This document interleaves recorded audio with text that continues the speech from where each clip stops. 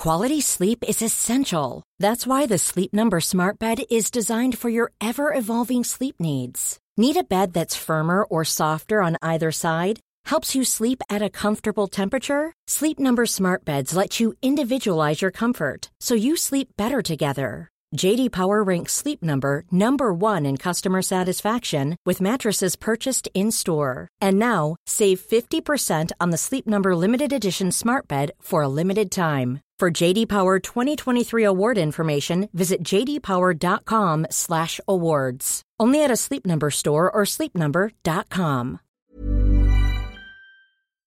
Welcome to History Hack. If you didn't know by now, we are the revolution. That means we're sharp, witty, lots of fun, but it also means that we're essentially the peasants in Les Mis huddled round a table in the corner of the bar with no money. If you enjoy the show, please do support us. We have a Patreon account by which you can donate a small monthly sum in appreciation of what you're hearing. Alternatively, we have Ko-fi, in which you can just do a one-off donation as a thank you if you particularly enjoy a certain episode. Either way, we massively appreciate all of your support. Hope you enjoy the show. Hello, welcome to another episode of History Hack. You have me, and of course it's the fabulous Christopher. Chris, who have we got on today? Well, I thought that the ones that we've done recently together have been fairly depressing. I mean, we've done Holocaust recently, and we've done one on Nazism. So I thought we should do something a bit more fun. And what's more fun than disgusting subjects? And I was talking talking to Richard Sugg, who has been on previously to talk about Disgust, who also wrote The Real Vampires and is finishing up his history of Disgust. And we've come up with a great subject. So Richard's back to talk to us. So Richard, welcome. How are you? Many thanks. Yeah, very well. Full of disgusting subjects, some of which are pretty much unmentionable even by the standards of my book, as you'll find out in a few weeks' time. But plowing through it, nearly there. I've got to tell you, your last podcast that went down really well, so I'm really glad you're back and we can talk about really gross and disgusting things. People are quite morbid. That's good, because I did have one person who's quite a friendly reader of mine that admitted she couldn't finish it, so it's good that we've got an appetite for it in Britain. I think we should. I think we should rock and roll, but I'm going to let Chris run this podcast, so I'm going to hand it over to him. Okay, so although this isn't so much about physical disgust, I don't think we don't talk about poo in any depth in this one. But it's true. But it is fairly disgusting. When I was reading the chapter, it's absolutely disgusting. Talking of which is Sir Lionel Lyde. Who is he, and what were his plans? Yeah, so this is the start of a whole strange adventure in basically the destruction of English heritage by the people who now are thought to be English heritage when you look at your kind of period drama. I used to live in St Albans, grew up there, and when I was 14, I got my first real bike from my lovely grandmother, because I couldn't have afforded such a wonderful thing. Gears, silver paint, what have you, comfy saddle. So I used to ride a lot around St Albans, around the lanes from the house. And about, 8, 9, maybe 10 miles away, if you got time in the summer, you just keep going and keep going. And sort of by accident, it was always very hard to find this place. You'd wind up in Ayot, St Lawrence. So an Ayot, as you probably know, is about as small as you can get. I don't know if it's even quite a hamlet, but it's certainly not as big as a village. So you'd wind up quite high up as far as Hertfordshire ever gets, in this little Ayot with a pub, the Brocket Arms, Shaw's Corner, the old home of George Bernard Shaw, who chose the right place there to hide away from everything, because it really is very remote. And curiously, opposite the pub, the Brocket Arms, you've got this ruined church. So it's really just a shell of a church. It's sort of picturesque, I suppose, in a slightly gothic, bats in the ivy, owls in the moonlight kind of way. But you're thinking, okay, so why have they got a ruined church? And is there a church? So if you rummage about in the woods and go across this foul, muddy track, you get to what, for an English village or hamlet, just looks horribly out of place. It's this sterile white neoclassical monstrosity of a church, which looks like it was built to be Sir Lionel Lyde's private chapel. And this was quite probably the case.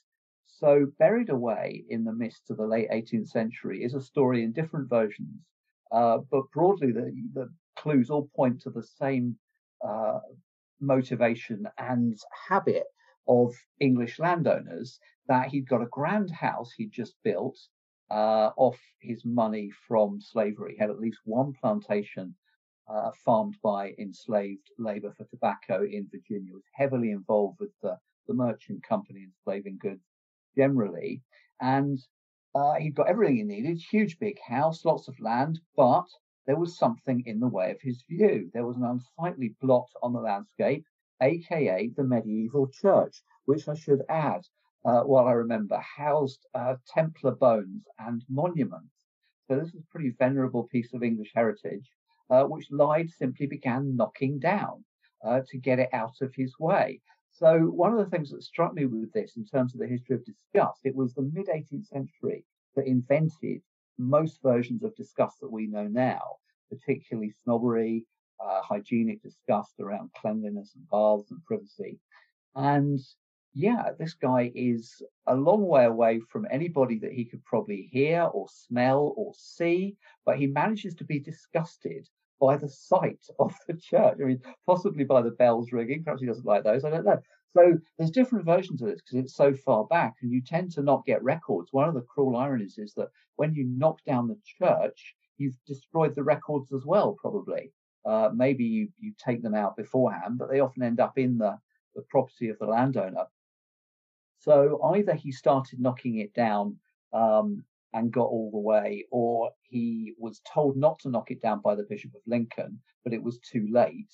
And then as a kind of penance, he built this god-awful neoclassical pile back in the woods.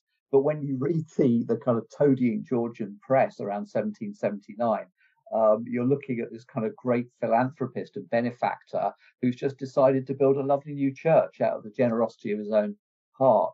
And there's, a big fete to open it and feasting and drinking and band and what have you out in the sunshine. Whereas in reality, yeah, he's destroyed a pretty impressive piece of English heritage. And this was, I first of all, I thought, this is crazy. I remember telling people this story from my teens and thinking Lyde must be just some weird kind of atypical character. What I realized presently was, he was atypical in that he worked on a very small scale and he didn't completely get away with it.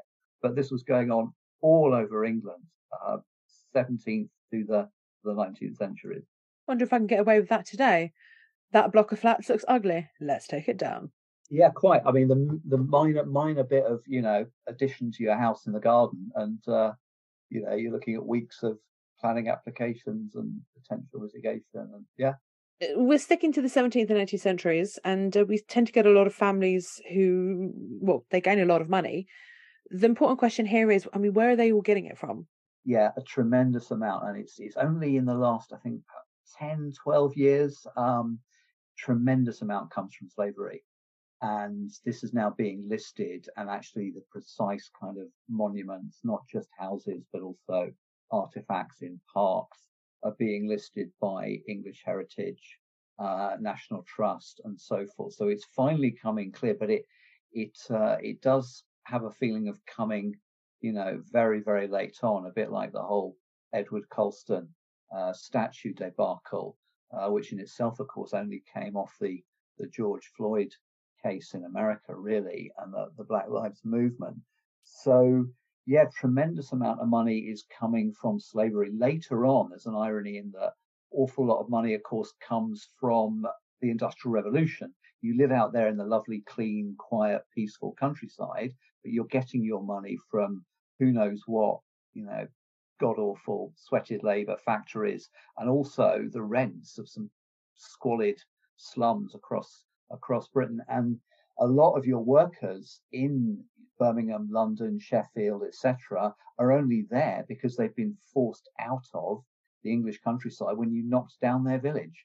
Well, yeah, I mean, the talking disgusting, the slums in London and Manchester and Liverpool are just the horrific. Yeah. I mean, some of them owned by the Church of England, collecting colossal rents for slums where, it was so damp it would almost rain if you lit a fire in the building. So we've got quite a lot of, in inverted commas, dirty money coming in. How do the aristocracy and the gentry launder it and make it more acceptable? Well, this is what's fascinating about the 18th century, is that they invent disgust in its modern sense. And they also, as you know, any kind of watcher of period drama can attest, they invent polite society.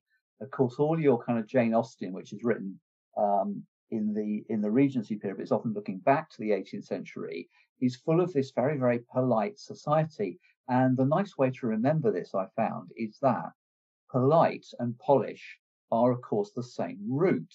And the 18th century loves polish, which, of course, nicely slides across all your woodwork, your carriage panels, your lovely high-ceilinged rooms. So all that extra light you get in these Georgian buildings with their Georgian windows accentuates the polish of your furniture, your galleries, perhaps your books, but also I think people's clothing, silk particularly, teeth, more care going into teeth.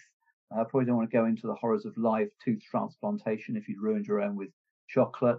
But yeah, a higher level of polish across the body as well as across all your property. So the basic answer to that question is land. But really within the land that you were stealing a lot of the time from your local villagers, you've got all this very, very powerful drive towards polish and towards a whole kind of rhetoric of cleanliness. You know, that the 18th century, one of the crucial things about this whole area is how arrogant the 18th century was, that if they didn't like something, they'd just knock it down. And there was no sense of English heritage and medieval buildings being lovely things to cherish. They were crooked, they were warped, they were porous. And suddenly you've got all these clean lines, all these new neoclassical symmetries. So, yeah, I think a lot of their disgust was directed at the dirty, superstitious, backward, often Catholic past. And the laundering kind of happens in the sense of all of this looks very polite, grand, beautiful, but also in lots of subtle ways with this whole rhetoric of polish, this rhetoric of cleanliness, which drives on into the 19th century. Let's talk about some of the other landowners, because I mean, this issue with this church has got me quite riled up. I'm a little bit worried that you're going to start telling us other stories of things that might make me a little bit more angry, which is why I'm a little bit skeptical about asking you the question. But tell us a little bit more about some of the other landowners who are much worse. Yeah, well, just to dodge over the border for once, it's worth knowing that almost none of this happened in Wales. And very little of it happened in Scotland in a typical sense. Of course, you did get all the clearances in the 18th and 19th centuries in the Highlands, which were atrocious. But the usual kind of, right, I want to improve either my house or the view. This is what's really staggeringly arrogant, is you've got a great lot of parkland.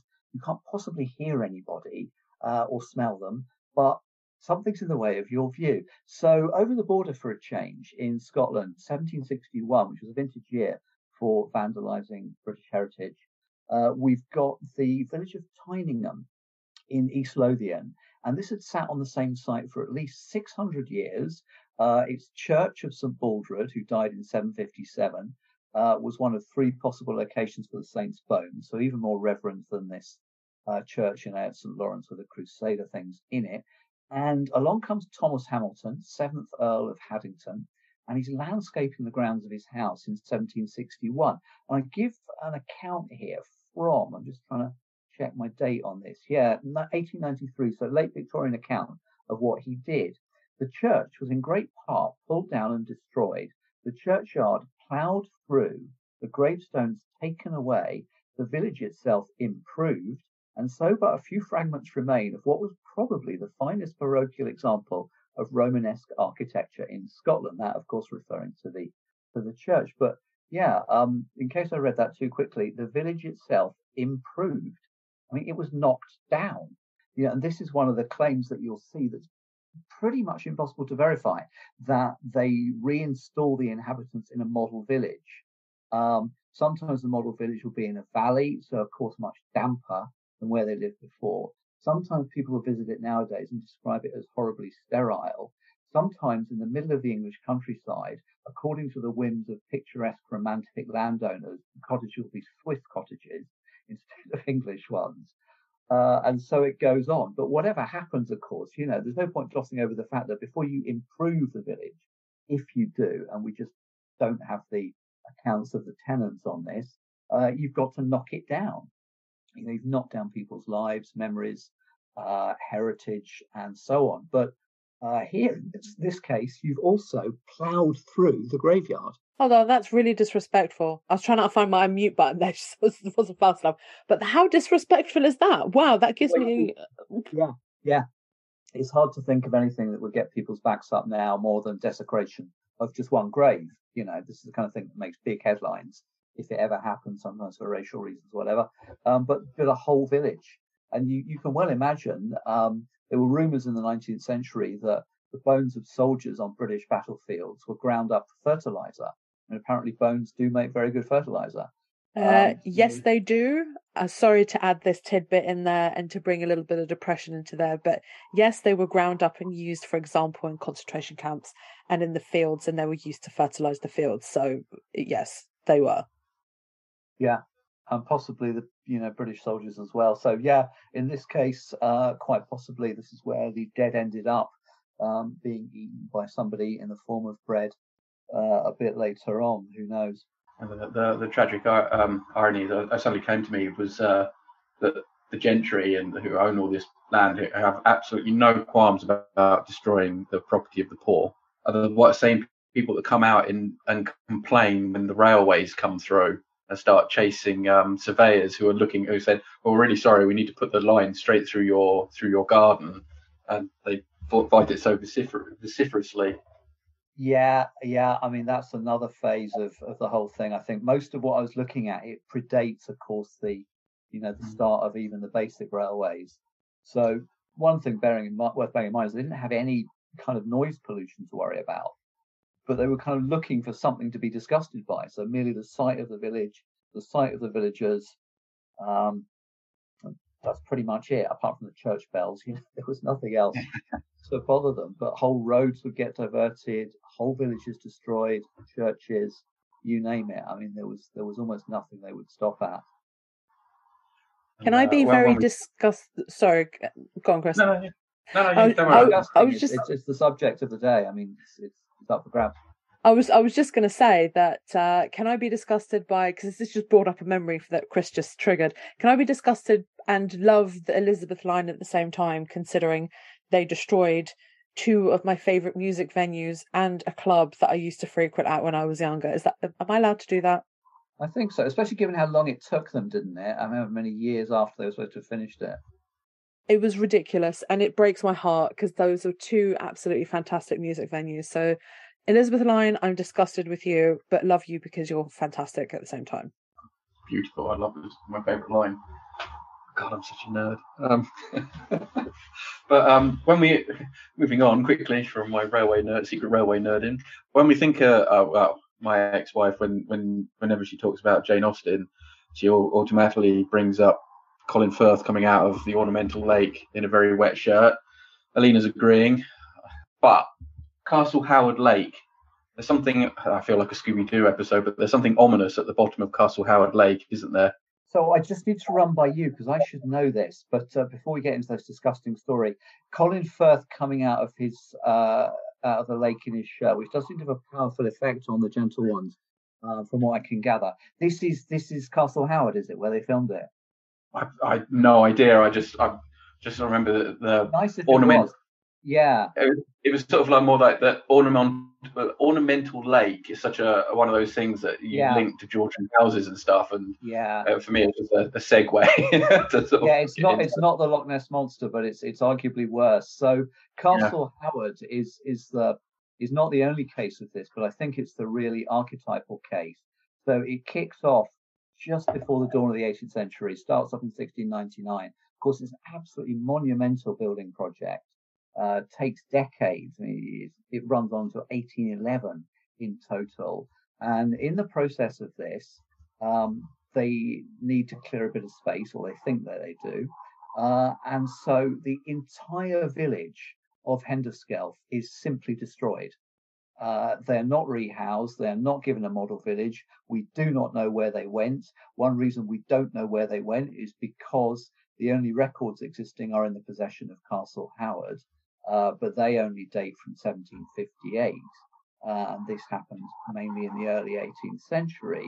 So, in a wonderful kind of symbol of connivance between church and state, the two big pillars of the establishment, the project of the Earl of Carlisle, third Earl of Carlisle, involves destroying the village and the medieval church, but it also involves a bit of liaison with the Archbishop of York, who happens to own, or rather the bishopric owns, a few acres in the position which is going to be the lake. So yeah, the Archbishop trades his useless acres for something convenient in, I think it might be Sheffield, which you can actually get money from. And there you go, job done.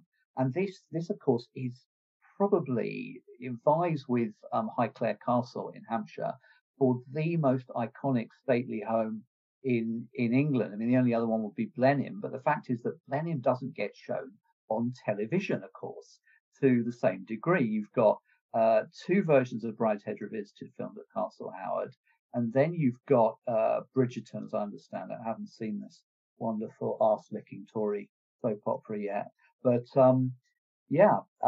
this kind of great iconic monument of Englishness, which of course conjures in Oxford as well, with Anthony Andrews and Jeremy Irons, and they were both, of course, very young actors at that time.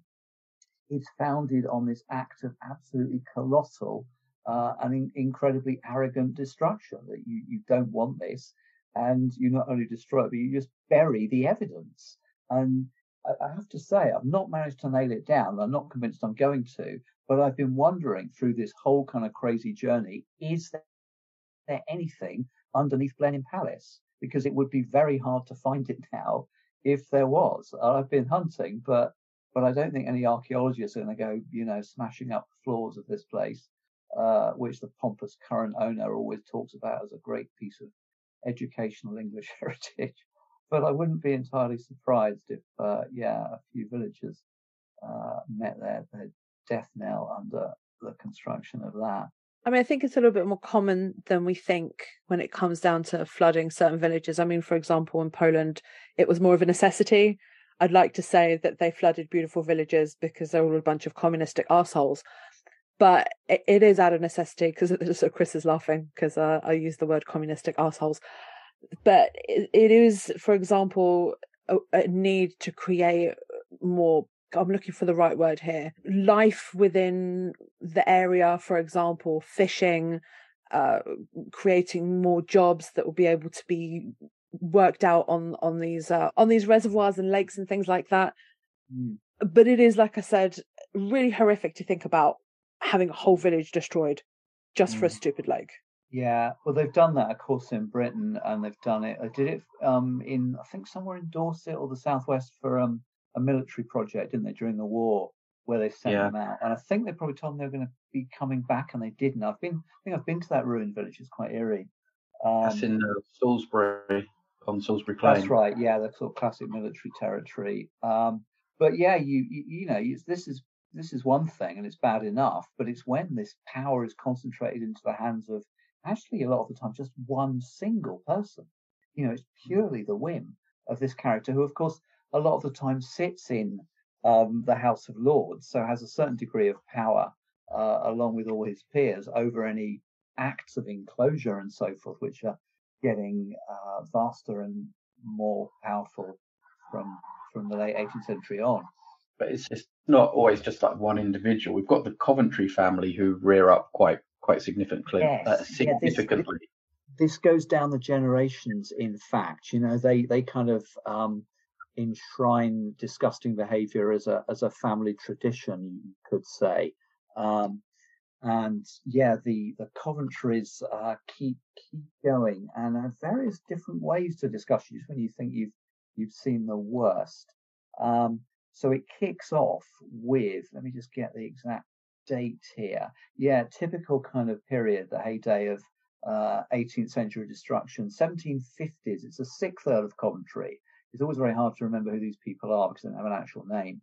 But the 6th Earl of Coventry smashes to pieces his local church at Croom in Worcestershire.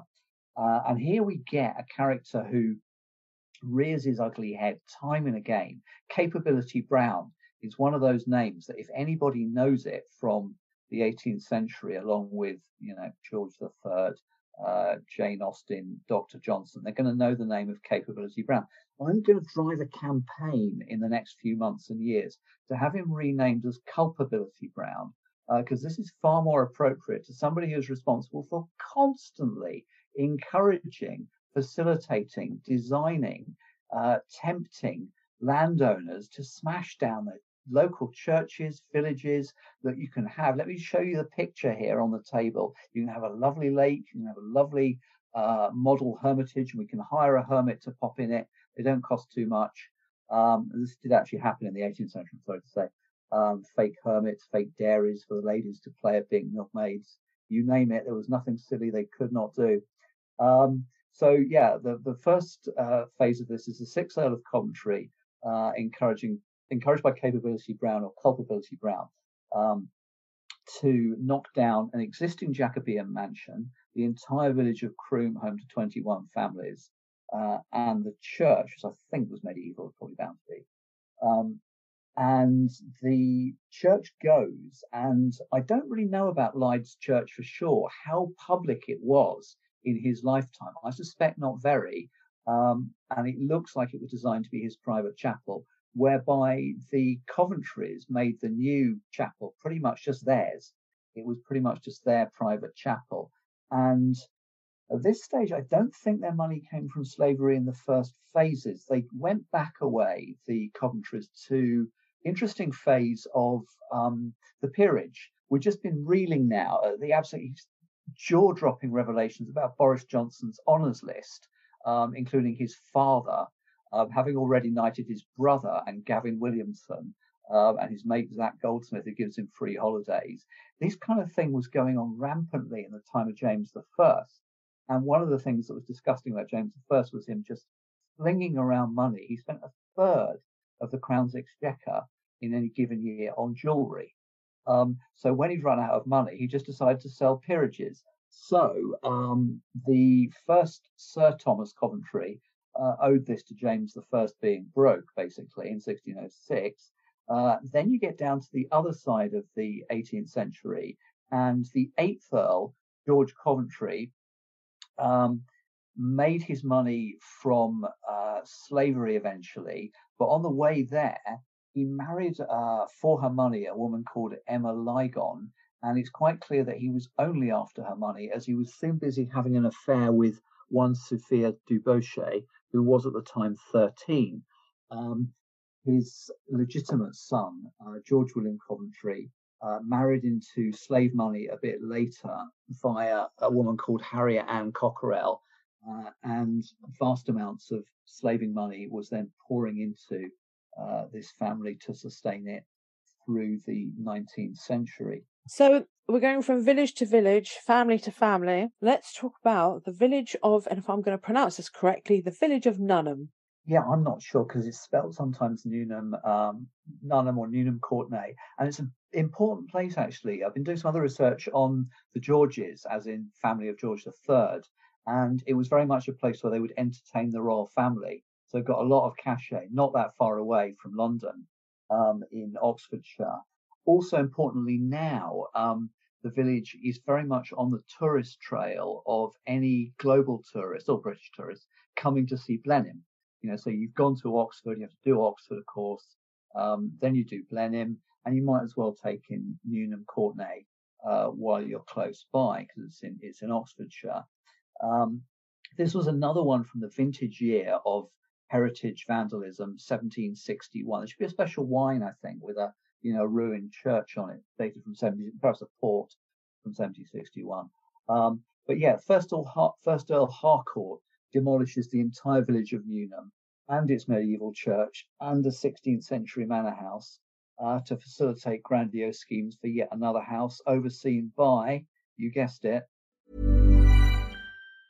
Quality sleep is essential. That's why the Sleep Number Smart Bed is designed for your ever-evolving sleep needs. Need a bed that's firmer or softer on either side? Helps you sleep at a comfortable temperature? Sleep Number Smart Beds let you individualize your comfort, so you sleep better together. J.D. Power ranks Sleep Number number 1 in customer satisfaction with mattresses purchased in-store. And now, save 50% on the Sleep Number Limited Edition Smart Bed for a limited time. For J.D. Power 2023 award information, visit jdpower.com/awards. Only at a Sleep Number store or sleepnumber.com. There's never been a faster or easier way to start your weight loss journey than with PlushCare.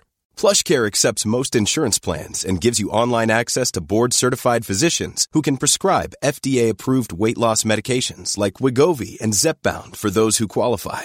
Take charge of your health and speak with a board-certified physician about a weight loss plan that's right for you. Get started today at plushcare.com/weight loss. That's plushcare.com/weight loss. plushcare.com/weight loss. Culpability Brown once again, who I haven't actually counted how many of these is involved in, but it could run to 10, a dozen. I'm not sure. Another big one on the tourist trail. One other one that's a bit interesting before I forget, because it also sits under the lake, the existing village in Buckinghamshire. Buckinghamshire was pretty bad for this, along with Oxfordshire, and Buckinghamshire, there's a village. Well, is there a village? This is the big question. Is Watton Underwood in Buckinghamshire a village? It's actually famous because John Gielgud used to live there, and then after Gielgud died, the coach house of the Grand Watton House was bought up by the Blairs, Tony Blair and his wife. So it's got two claims to kind of English fame, or Scottish, I suppose. You want to pop Blair in there. And what's always fascinating with this is when if the place has got a church, then you can look it up and you get the church website. So I'm reading the very dubious write-up here from the website of All Saints Church, which incredibly, by some oversight, was not knocked down. But it says, Watton Underwood is a tranquil village whose homes are, I quote, scattered across a wide area and are only reached by driveways or narrow roads. This makes Watton Underwood pretty unusual in that you cannot drive through it.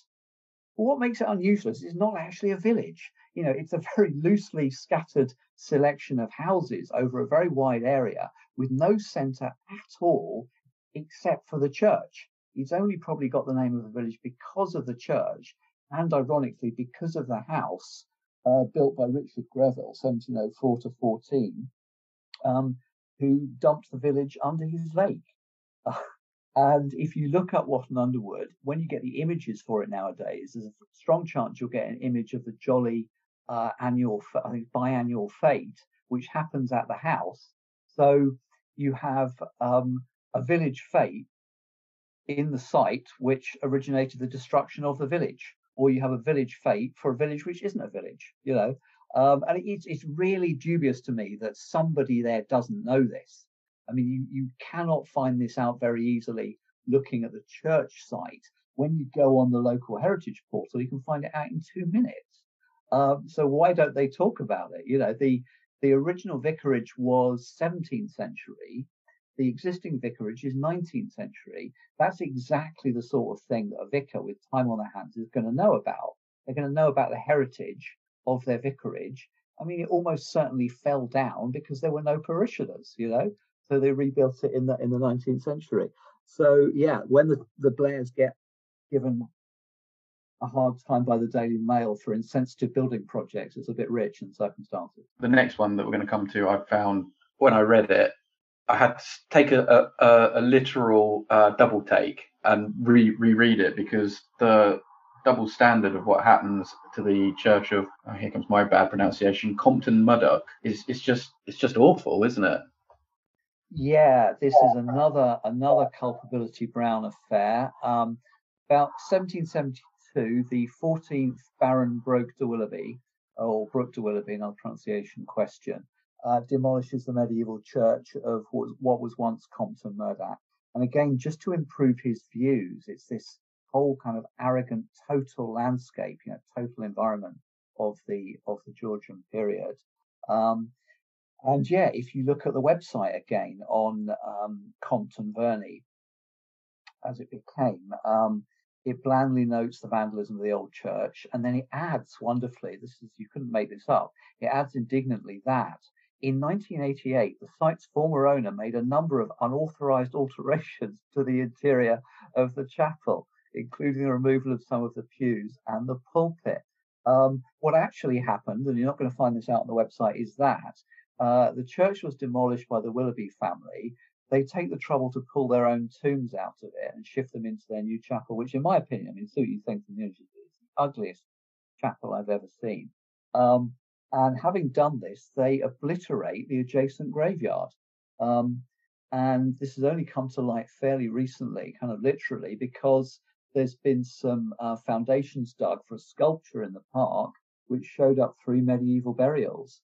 And only now, this was 2019, 4 years ago, have they realized that the graveyard was much bigger than a map of 1738 indicates. So another kind of indication of how difficult it is to know about this destruction, what it involved, desecration of graveyards, corpses, and how big it was. It's very, very hard to find this out. So I've just realised the next question is about one of my favourite TV shows. I don't care what anyone says, you can jog on, because Downton Abbey is one of the greatest period dramas ever created, and I've sat on my chair whenever it was released on a Sunday, and I love it, and I can't wait for them to bring out another film.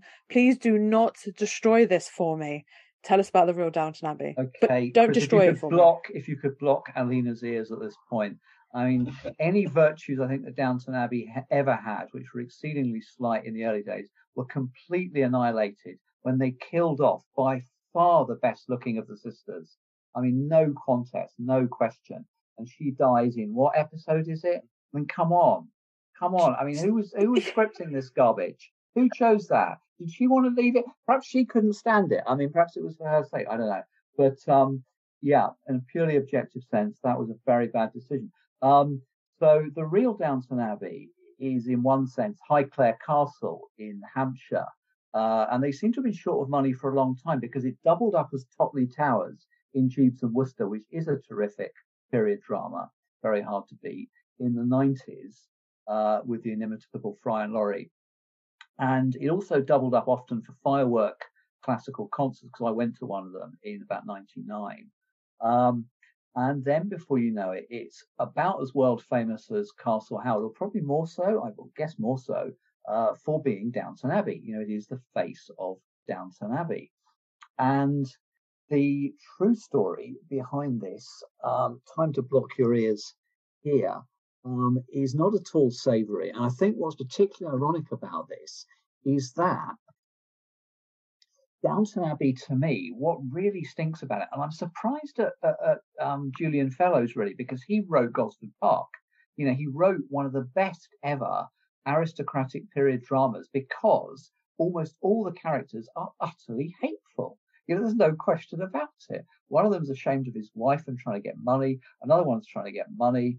The grieving widow is at it with one of the servants hours after her husband gets stabbed. You can go on and on. So Julian Fellowes is responsible for this, but he's also responsible for this incredible myth of the idea of this organic society. It's symbolized by that kind of dance at Christmas, where they're all dancing together in the hall, servants and toffs, all embracing, whirling around by the Christmas tree. And they've all kind of, they've all got their own problems, and they try and kind of organically help each other out, as it were. And this myth of organic society, yeah, if you were lucky, you might get a nice landowner like this, but it's purely at the whim of people who've got the power of almost life and death over you. I mean, if they send you away without a reference, you probably starve to death in the Edwardian period. So the real Downton Abbey, lying behind this, is the actual building, which was again founded on demolition. And again, not on any kind of necessity, but just a picturesque fancy. It was quite an old castle originally. It was remodeled a lot.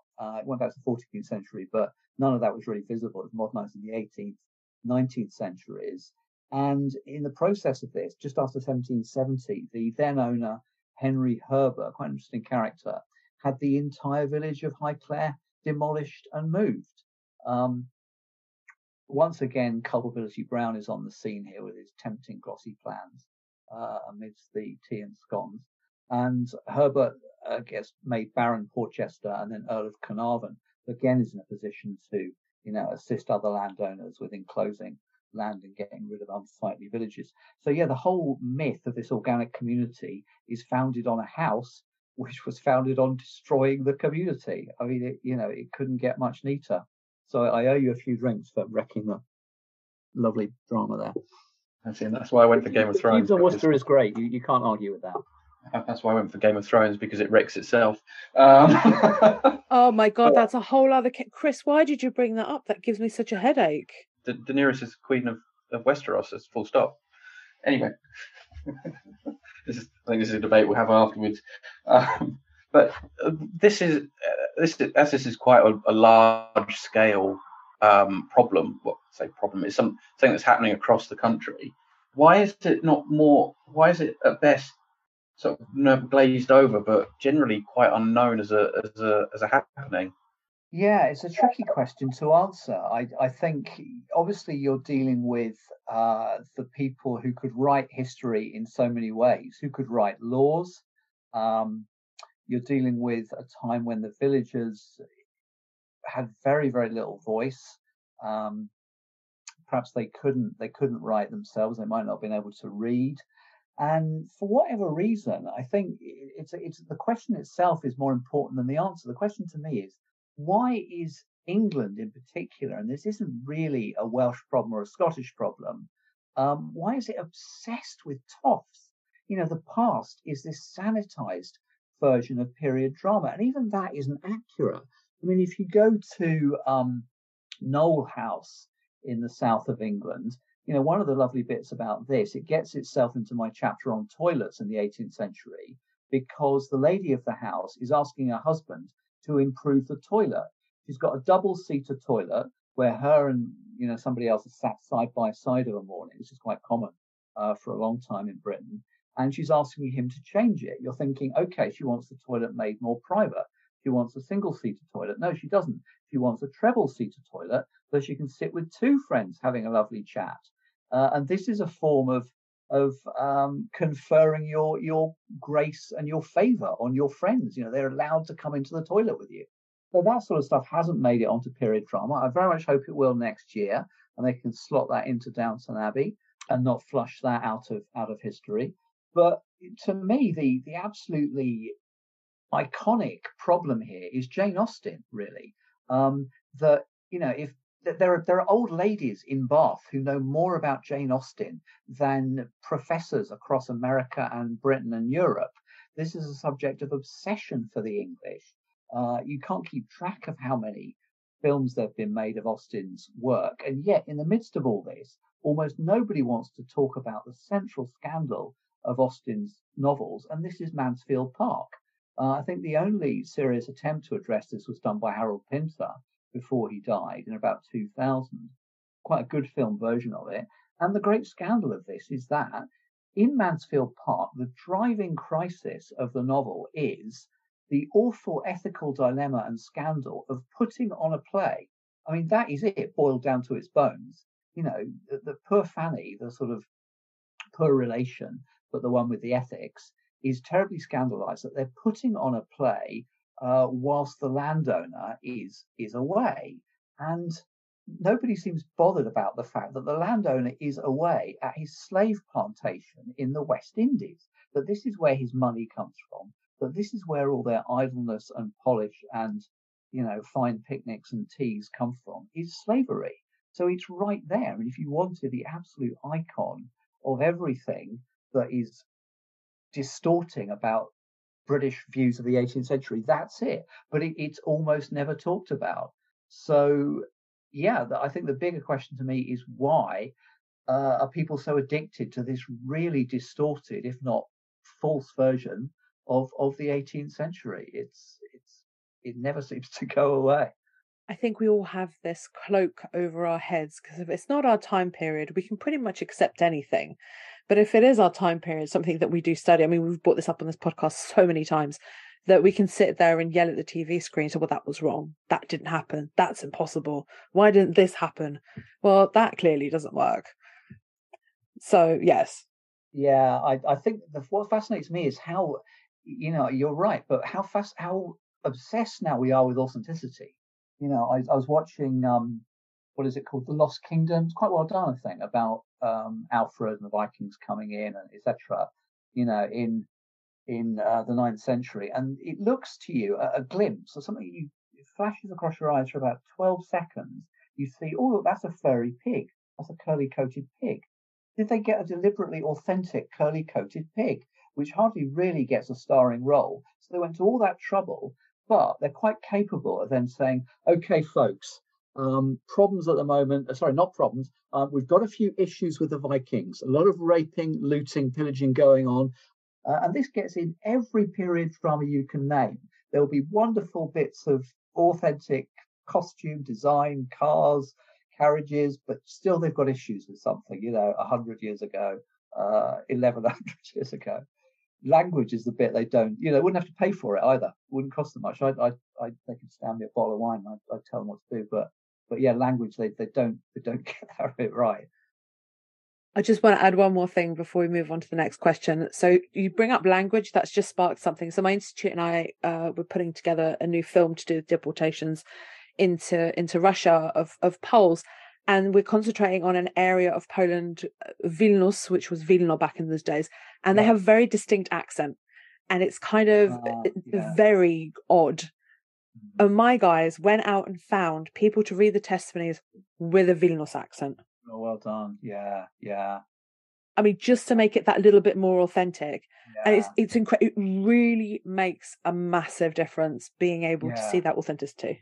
Yeah, I mean, if you're Polish, my mother, used to watch with us All Creatures Great and Small, and she was always lamenting these fake Yorkshire accents because she came from Yorkshire. She left it quite young, but she still was moving amongst people with real Yorkshire accents, and they're not the real thing. So at the moment, I don't want to use the word woke, but there's a lot of reevaluating history and backgrounds and things. The National Trust have been quite quick to discuss where some of the stately homes owners have got their money from, but our English Heritage and National Trust look now more open about what was basically has been vandalized for the construction of these houses, or are they still keeping it quite hushed? No, the documents are now out there, and what's good is that they're online. You can get 100 pages, 200 pages, PDFs. And in areas where you get surprisingly little about Lyde, as I say, it was just purely a local accident that I knew about this guy. In areas like that, you can find very little on Lyde, but the most that turns up on him now tends to be on these new National Trust English Heritage sites. They're done in collaboration with academics, and particularly people from Bristol, which kind of makes sense in terms of Bristol's historic slavery powers. So yeah, they're doing a good job, I think, in lots of ways. One of the things, again, coming back to what we were just saying, really, that is a bit of a concern, and it's a little bit surprising when you're getting this from academics, is the language is not always what you'd expect. So if we go back to Croom, for example, where they lose the whole village and the medieval church at the hands of Brown and his employer, it tells you on the National Trust site that Brown, I quote, swept away the local village. I don't. Does that to you sound like it's destructive, or does it sound like it's sort of cleaning something up? To me, it's a little bit ambiguous, at least, that it sounds a bit like you're cleaning the place up or cleansing it. And when you get to the church, it tells us that Brown removed Croom's medieval church. Removed. I mean, what is it? Is it a litter bin or even a shed? I mean, you don't remove it, you smash it down. There's no other way to do it, It's burly men with sledgehammers, I would have thought, in the 18th century, and say how else you can do it. But clearly they did. So, yeah, it's very tidy, very quiet, very smooth. not what the reality was actually like, especially if you're the villagers whose ancestors are in the graveyard there, and whose ancestors told you stories about the church in the days of etc. So it's your community. I think your community, when you didn't move more than say 30 miles in and outside of your village, unless you were rich enough to do so, then your church and your pub were a big deal. I think that was your community, and there was a kind of fabric and texture of history within that you're never going to get that back. Yeah, I mean, I grew up in a small village in Kent, and it very much the pub and the church, even in the 1990s, they're the centre of the village, the centre of the community. Yeah. I mean, sometimes you'll still, these days you'll find a pub that is also a little shop as well when there's nothing else. Yeah. But yeah, it's been nice to revisit the 18th century. I dusted off my Blackadder the other day and made sure I watched my episode about turnips, which has a special frisson now that we've learned. I don't know how it took us so long. I mean, we must have had turnips here since the Vikings were busy, desecrating them. It's taken us so long to really cherish them. I mean, that's one of the few good things that the Tories have done is to get us to cherish turnips, because we've got nothing else to eat, Yeah, I'm looking forward to making my turnip bolognese later. Yeah, turnip surprise with nothing in it but turnips. It'll probably get edited out, but my son's just got into Blackadder, and he said, "Oh, we've just watched the episode where he becomes an MP," and immediately I was reminded of the lines of, "I'm wearing this is the worst day of my life. I'm wearing a catskin white wind cheater. I've just ruined a priceless turnip, and now I'm about to be viciously murdered by a naked Tunisian sock merchant." Yes, and he's going to a fancy dress party as Emma Hamilton's pussy, wasn't he? Yeah. Well, yeah, I mean, and I think it's one of those just poisonous things about English society, particularly that these highly educated people from Eton, Harrow, Rugby, St Paul's, Oxford, and Cambridge, they're like infantile little dribbling babies if you put an honours list near them. I mean, still just absolutely enthralled to this medieval silliness about honours. And what I think this does is just kind of gloss over the fact that in the end, it's all money, and a lot of that money is dirty. That, the British aristocracy is really an oligarchy. Everybody's happy to slag off Russian oligarchs while sitting there in the midst of one of the worst oligarchies in history. If, running a society through public schools is not an oligarchy, I don't know what is. But one of our members of the House of Lords is now the son of an ex-KGB agent, guy who turned up only once in the last year to put his robes on, and of course appointed by Boris Johnson. But it's the ways to launder your dirty money. It just keeps on going, and it never stops. If they can clean up Stanley Johnson, good luck to them. I don't know. Yeah, Richard, thanks very much for coming and talking to us about this. This was something I'd never really thought of, and you're right. This is a cultural vandalism is absolutely disgusting, and also the views that the rich have. So it's disgusting on many different layers. But can you mind when is your book on history of disgust coming out? I hope end of March, early April, and it's actually going to be the first of a few. It's got such a big subject. I'm going to do one on ecology and one on politics, and the one on politics I really hope to get out around about April next year. I think it's going to be nicely timed. And it's the gift that keeps on giving. Disgusting politics is just every night, Absolutely.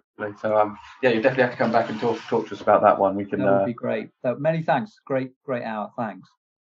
Our incredible guests give us 45 minutes of their time to join us and talk about their work or their new book. This is just a small taster.